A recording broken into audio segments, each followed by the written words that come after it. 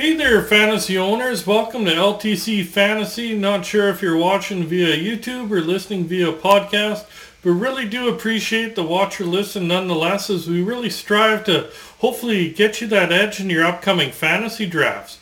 We're going to continue with our team previews. Today we're going to look at the Nashville Predators. Check out their depth chart according to dailyfaceoff.com.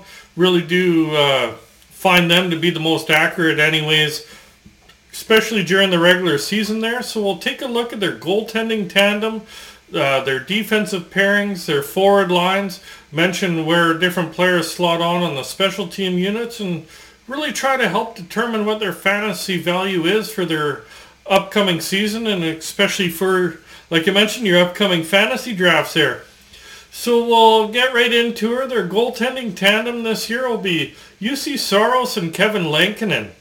Now Saros, he's 27 years old. Last year played a ton. 67 games played. Nobody played more games than Saros.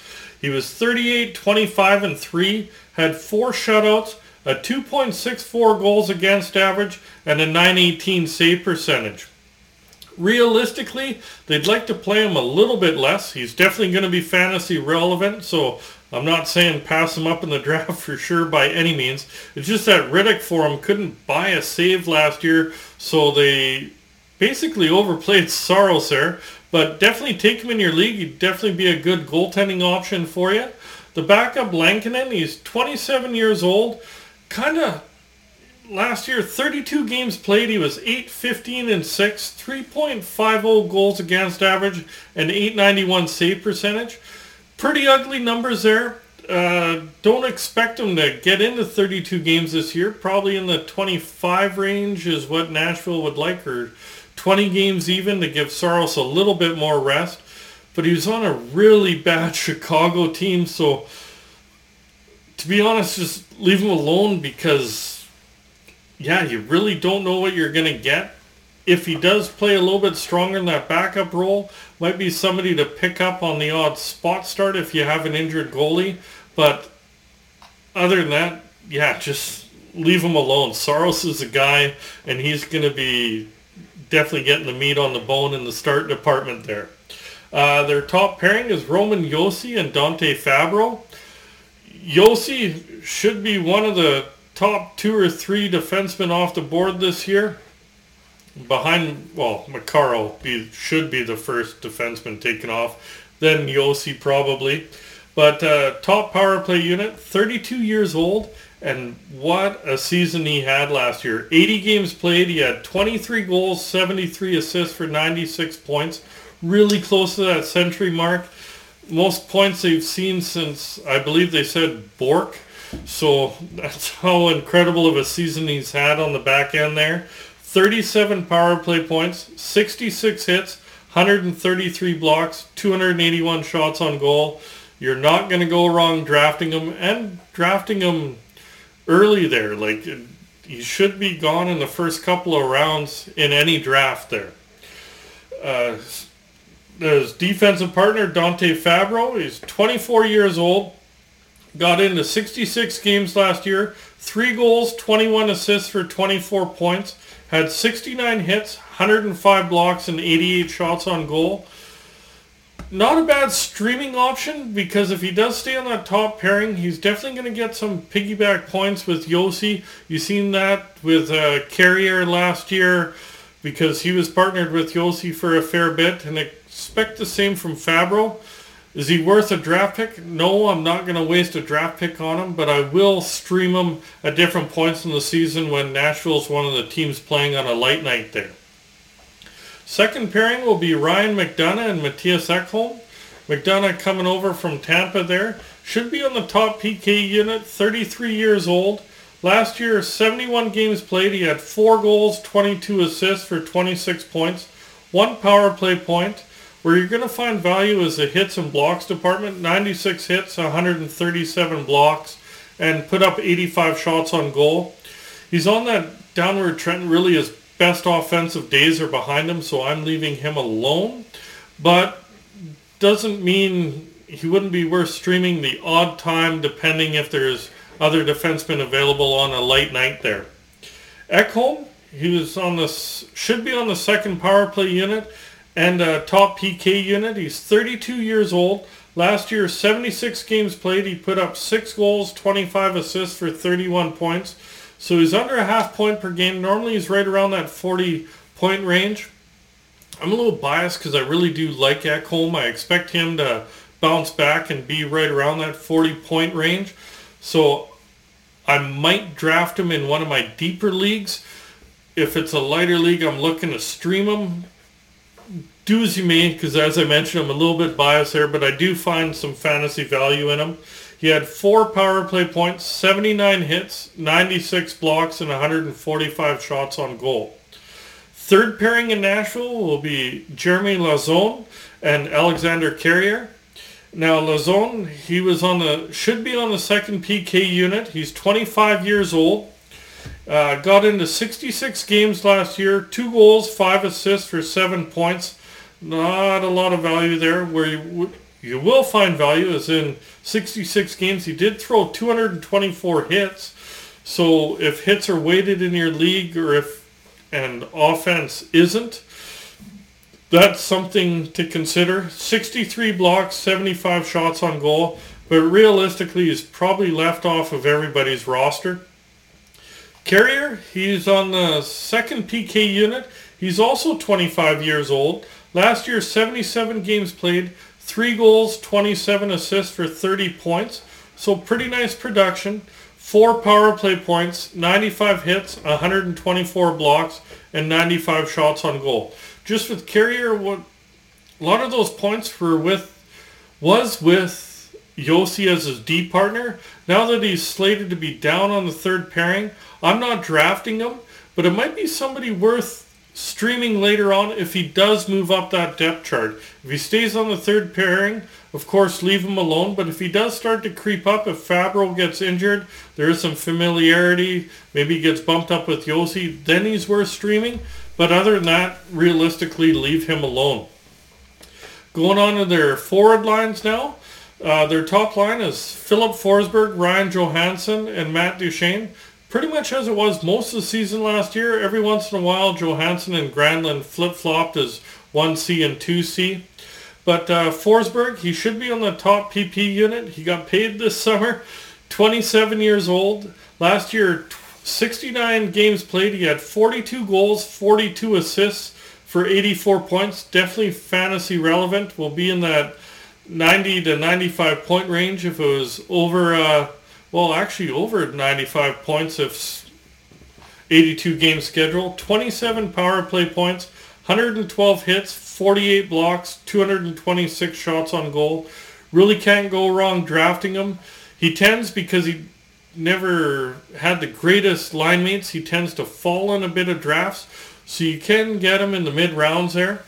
Ryan Johansson, top power play unit. 30 years old, had a really nice season last year, which might actually get him drafted in later rounds this year. 79 games played, he had 26 goals, 37 assists for 63 points. Nicest season he had in a long time by far. 24 power play points, 72 hits, 35 blocks, and 118 shots on goal. If I got a spot in center later on in the draft, he's somebody I pick up. If not, that's definitely somebody, if you draft somebody that's on the IR that you can place them, it might be a worthwhile pickup until your injured player gets back, etc. Or stream them on light nights if you have some room on your roster where you can drop somebody that is drop-worthy, I should say. Matt Duchene, he should be on the top power play unit. He's 31 years old now. Really had a bounce-back season. 78 games played. He had 43 goals, 43 assists for 86 points. He hasn't had a season where he's averaged a point per game in a while. Long time, actually. 29 power play points, 31 hits, 28 blocks, and 228 shots on goal. He, realistically, given his age, he's probably fallen on a lot of draft boards. But if he can even come close to that production where he gets maybe 75 points, might be a really nice pickup for you in a deep draft for sure. Second line is Nino Niederreiter, Mikael Granlund, and Eli Tolvanen. Now Niederreiter, he's on the second power play, 29 years old, moving up the depth chart because he was buried in Carolina because they were really, really deep. Last year, 75 games played, he had 24 goals, 20 assists for 44 points, 5 power play points, 119 hits, 17 blocks, and 144 shots on goal. Do seeing him creep up right around that 50-point mark, so he might be worthwhile, especially in deep leagues. If it's not a deep league, you might be able to stream him or pick him up in the waiver wire, see how he blends in with his new line mates first. Now, Mikael Granlund, he should be on the top power play unit, second PK unit. He's 30 years old now. Got into 80 games last year, had 11 goals, 53 assists for 64 points. So low on the goals, but really nice point total there, so he should be taken in a lot of drafts. 28 power play points, had 92 hits, 45 blocks, and 117 shots on goal. And the last one on that line is Eli Tolvanen. Should be on the second power play unit, only 23 years old. Got into 75 games last year, had 11 goals, 12 assists for 23 points, so not what you want to see point-wise production. 6 power play points, 176 hits though, had really nice hit total, 45 blocks, and 151 shots on goal. Him, I'm not drafting, but I'm putting him on a watch list for sure because he had a really nice hit total if you're in a league that counts hits. Very offensively minded guy, but he was really buried on the third line and fourth line pretty much all season last year. Now that he's getting a shot in the top 6, nice to see what he does to start out the season, see if he does take off, then he might be worthwhile picking up there. Third line is Tanner Ginot, Colton Silsons, and Yakov Trenin. Ginot last year should be on this year should be on the top PK unit. He's 25 years old. Last year got into 81 games. He had 24 goals, so a 20 goal man on the third line is really nice production. 17 assists for 41 points. Had 3 power play points. Threw 318 hits, 64 blocks, and 124 shots on goal. If you're in a banger league, there's definitely fantasy value, and he should be drafted for sure. Because of that hit total, he's had over 20 goals and right around half point per game. Very valuable player in a banger league for sure. Colton Sissons should be on the top PK unit. He's 28 years old.